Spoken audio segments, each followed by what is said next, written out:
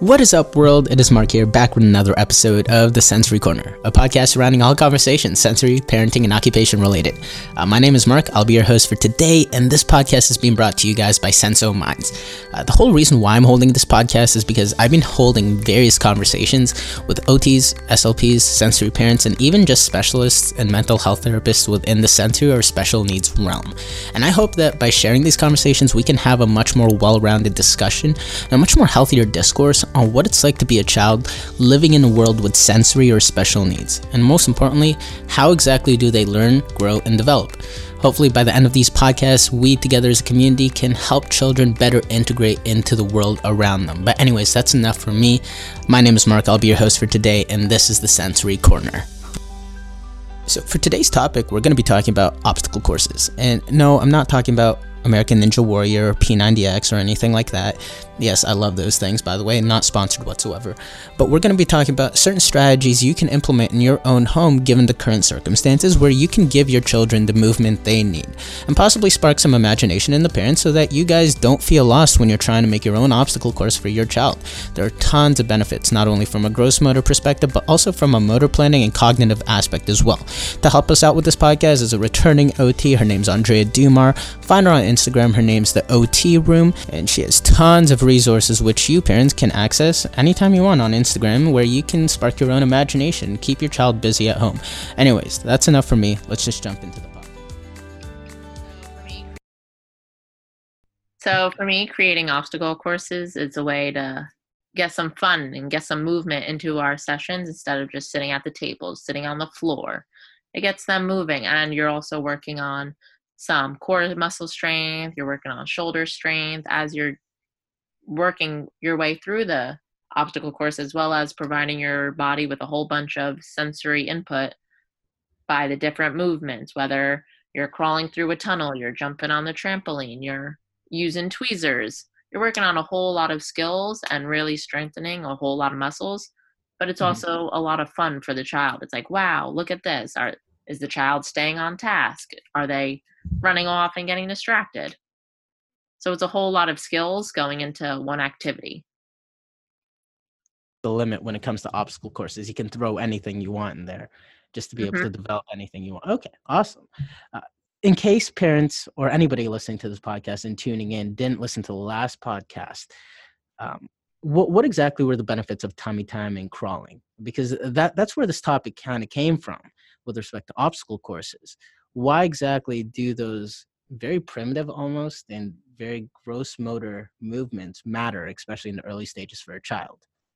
So tummy time and crawling are setting the foundation to develop the head, neck, the core muscles. And through crawling, you're also helping strengthen the muscles of the arms, which are going to be necessary as your child gets older for the pre-writing strokes, future handwriting. All of that all comes back into play. So if your child does have some weak core muscles, it might come to impact and have some negative influences on the academic arena.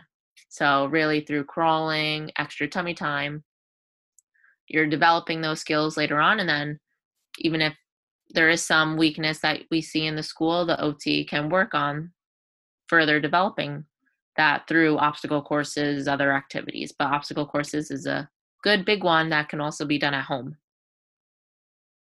So obstacle courses can, I don't want to say it's a cure almost, but if a child didn't get enough tummy time as a child, just ensuring they get that gross motor movement is what's most important for them to be able to develop that core strength or that shoulder stability, as you were saying. Yeah, crawling through the obstacle works on some of that extra core strength and shoulder stability that they might need. Mm-hmm. And as you said, it's a fun way. It doesn't seem like exercise because it's not like P90X type of stuff, what you're making them do, right? No, never. Okay. Some crawling, some running, jumping, all the fun stuff. Awesome. Sorry I brought that up. P90X kind of gave me bad memories. I just remember doing ice climbers. The way you're breaking this up and the way we're talking about it, it's almost as if they need to do ice climbers, do push-ups, and then crawl on the floor. Not that much. No. We're getting close there, but not that much. Awesome. So with respect to obstacle courses, what exactly do you include into them? Because this is me looping back the conversation. Sky's the limit with respect to obstacle courses. So usually there is a stopping point and the end point. So sometimes a big one that I'll use as the starting point is grab a puzzle piece and then have them grab the puzzle piece. And then in the obstacle course, I can have them go up and down a step stool. So you're working on Hmm. going up and down, which is like similar to going up and down the stairs. I'll have them crawl through the tunnel. So again, crawling, working on developing the shoulder strength. It's also giving them some proprioceptive input by doing a heavy work activity, pushing through their arms. Hmm. I'll have them jump in and out of rings. So jump, hop, Hmm. gallop, skip, all different gross motor skills. You can throw other things in. I'll have them grab a colored fish, put it in the end at the same color. So same, working on same and different. Hmm. Or throw some tweezers in there, pick up an item with tweezers, carry them on the tweezers through the whole obstacle course. Now you're including, Wow. now you're working on hand strength, grip strength, the fine motor skills of it. So you're just throwing in all of these different skills. No skills going untapped That's why I here. kind of put in. Yeah. For the parents out there who might not know what proprioceptive input is or vestibular input, if you were to describe those two things, because those were thrown around, if you were to put them into layman's terms, what would you tell a parent um, what So proprioceptive examples of vestibular input is? the proprioception would be like bouncing, jumping, the pushing and pulling. So the heavy work activities that your body might need that just provide some extra feedback and pressure to your child. So some children might seek heavy, like the weighted blankets. That's providing your child with the proprioceptive input to help calm them, soothe them. So we're getting that energy out by doing the heavy work activities. Vestibular is your position in space. So are you moving up and down the way your head moves? Swinging, bouncing up and down on a ball, rolling over a ball head first. Or like if you're walking and you just fall sideways into a pillow, the crashing, the way you're changing your body position. Can obstacle courses help develop that overall spatial awareness within children, or is that tied in to I think proprioception? Which, the spatial awareness could fall under kind of both of them, because Mhm, like the proprioception, it's like your perception of your body position. So like how close you are mhm, to someone, like yeah, graded pressure as if you're using a crayon, am I pushing too hard? yeah, When I'm pushing through my hands, am I falling over? mhm, Or like vestibular is like your ability to hold yourself in that position. So as you mhm. fall over, is your head flying down, or are you able to hold your head in position that you're not losing your balance, losing your posture? Okay. I feel like your spatial awareness, it comes into play with both of them. Yes. Oh, okay. So the act of moving, just knowing that you're putting in that work to get into a certain position. Mhm. Interesting.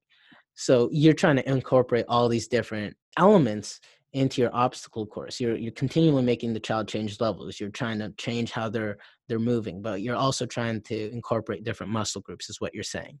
Mhm. You want to incorporate the core strength, the shoulder strength. You want to get the body movement moving so that eventually we're developing those muscles for future activities like handwriting as they get Mhm. older. But in Wow. the same sense, you're working on that, but then you're also trying to work on attention, stay on the task. Can they sequence the activity? Can they Wow. move through all the parts without losing each step? The Mhm. ability to motor plan. So now I just threw an obstacle at them. Can they figure out what they have to do to get through that obstacle? Wow. I didn't even realize that motor planning and sequencing could come into play for obstacle courses, but you're right. You're modeling for them visually what they should be doing in order to get through the course. That never crossed my mind. It was just movement, movement, movement.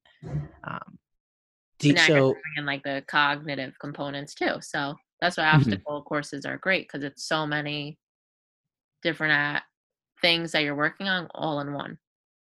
Are parents aware of where their child is cognitively or intellectually in order to be able to follow along with these steps with an I'm obstacle very course? open with my parents Yeah. of the child I work with. So I always tell them what we did in the session, what we worked on. Mhm. Um, I'll email parents, or when we have the IEP meetings come up, I'll say, this is what we're working on.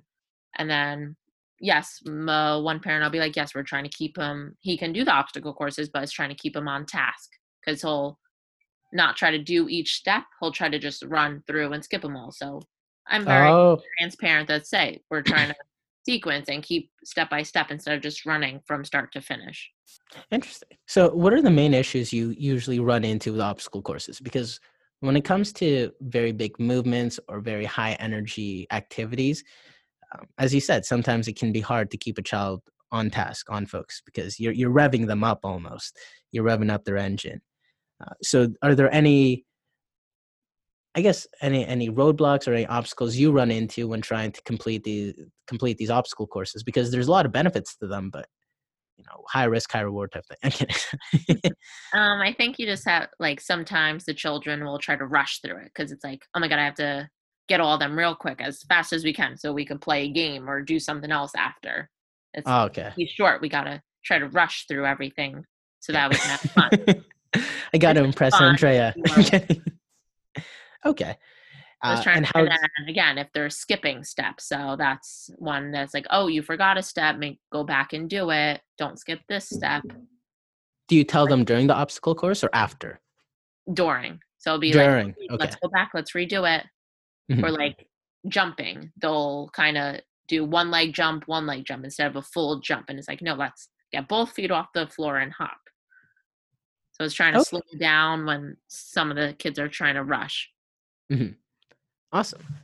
This is a question more so for the parents listening to this podcast. How long should these obstacle courses usually be? Well, what has usually worked for you um, in your Um, practice? it shouldn't be like it doesn't take up the whole session, but depending on how many steps, it could take 5 minutes. It could take a little longer, depending how quick the child moves through each of the steps of the obstacle course or how long the obstacle course is. Sometimes when I do ones with tweezers, those ones take a little longer to do, whether Hmm. the child drops it or is just having trouble using the tweezers. One with a puzzle, if it's a simple puzzle that they're getting to the end, it can be quicker. So it can vary. Awesome. That's So, something that parents can do at home. yeah, if a parent doesn't have tweezers or a puzzle, uh, this is more so kind of a brainstorming session because I'm trying to work through it in my head. If we were to put ourselves into the shoes of a parent, how exactly would you make an obstacle course at home? So you don't have to necessarily use tweezers. If you have Okay. kitchen tongs that you would pick up like meat or toss a salad with, you can use Yeah. those as tweezers. They work just as good. You can have them climb up and down the couch. Whether if you don't want them climbing on the couch, you get pots or just toys and line them up and have the child go in and out of them like a snake, like a zigzag. You can Okay. incorporate animal crawls into, so be a bear, be a frog, be a crab. Those are also great activities that are strengthening muscles and getting the child moving that can be done as part of an obstacle course. Hmm. If they don't have a puzzle, use some of the child's toys and sort them. All the cars go over here, all the trucks go over here, airplanes over here. So sort it, add Interesting. the cognitive component to it. Hmm. That cognitive piece I find is really interesting. Um, do you ever put themes on your obstacle courses, or is that just not your style? Sometimes, like this week was St. Patty's Day, so I had them use tweezers and pick up gold coins and shamrocks. Oh, I love it. Mhm. So stuff like that. Hmm. And it's like Does that feed the use? leprechaun, like get the gold coins of the leprechaun, put them in the pot of gold. Mhm. So they can. Okay. Does that usually Sometimes I help get let the buy-in? child pick the puzzle. What puzzle do you want to do today? Because some of Okay. them have a favorite puzzle. So let them pick. Have them have a say. Of Um, course. if they're stepping on, like sometimes I'll do stepping on like little stones. They're like kind of like cups. So it's like you got to Mhm. balance your foot on the top. So it's like, which ones do you want to use? I love it. Okay. This brings me back to my child days when I would play games with my little brother. I'd tell him like like the floor was lava. He'd need to Yeah, jump how on the about couches. Yeah, that? yeah. And then I would make him put on. This is more so, I don't know if it's bullying. It's not. I made him put a laundry hamper over his back, and I'd throw socks and be like, oh no, there's meteors hitting you. And then like he'd have to crawl and like dodge them. But like The socks at the end, find the same, match socks. you get them to do your laundry. The life skill. Definitely.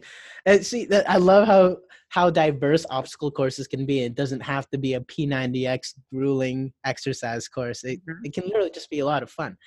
Anyways, that pretty much wraps up today's podcast. Thank you so much for this. This was no problem. Thanks for having me. No, definitely.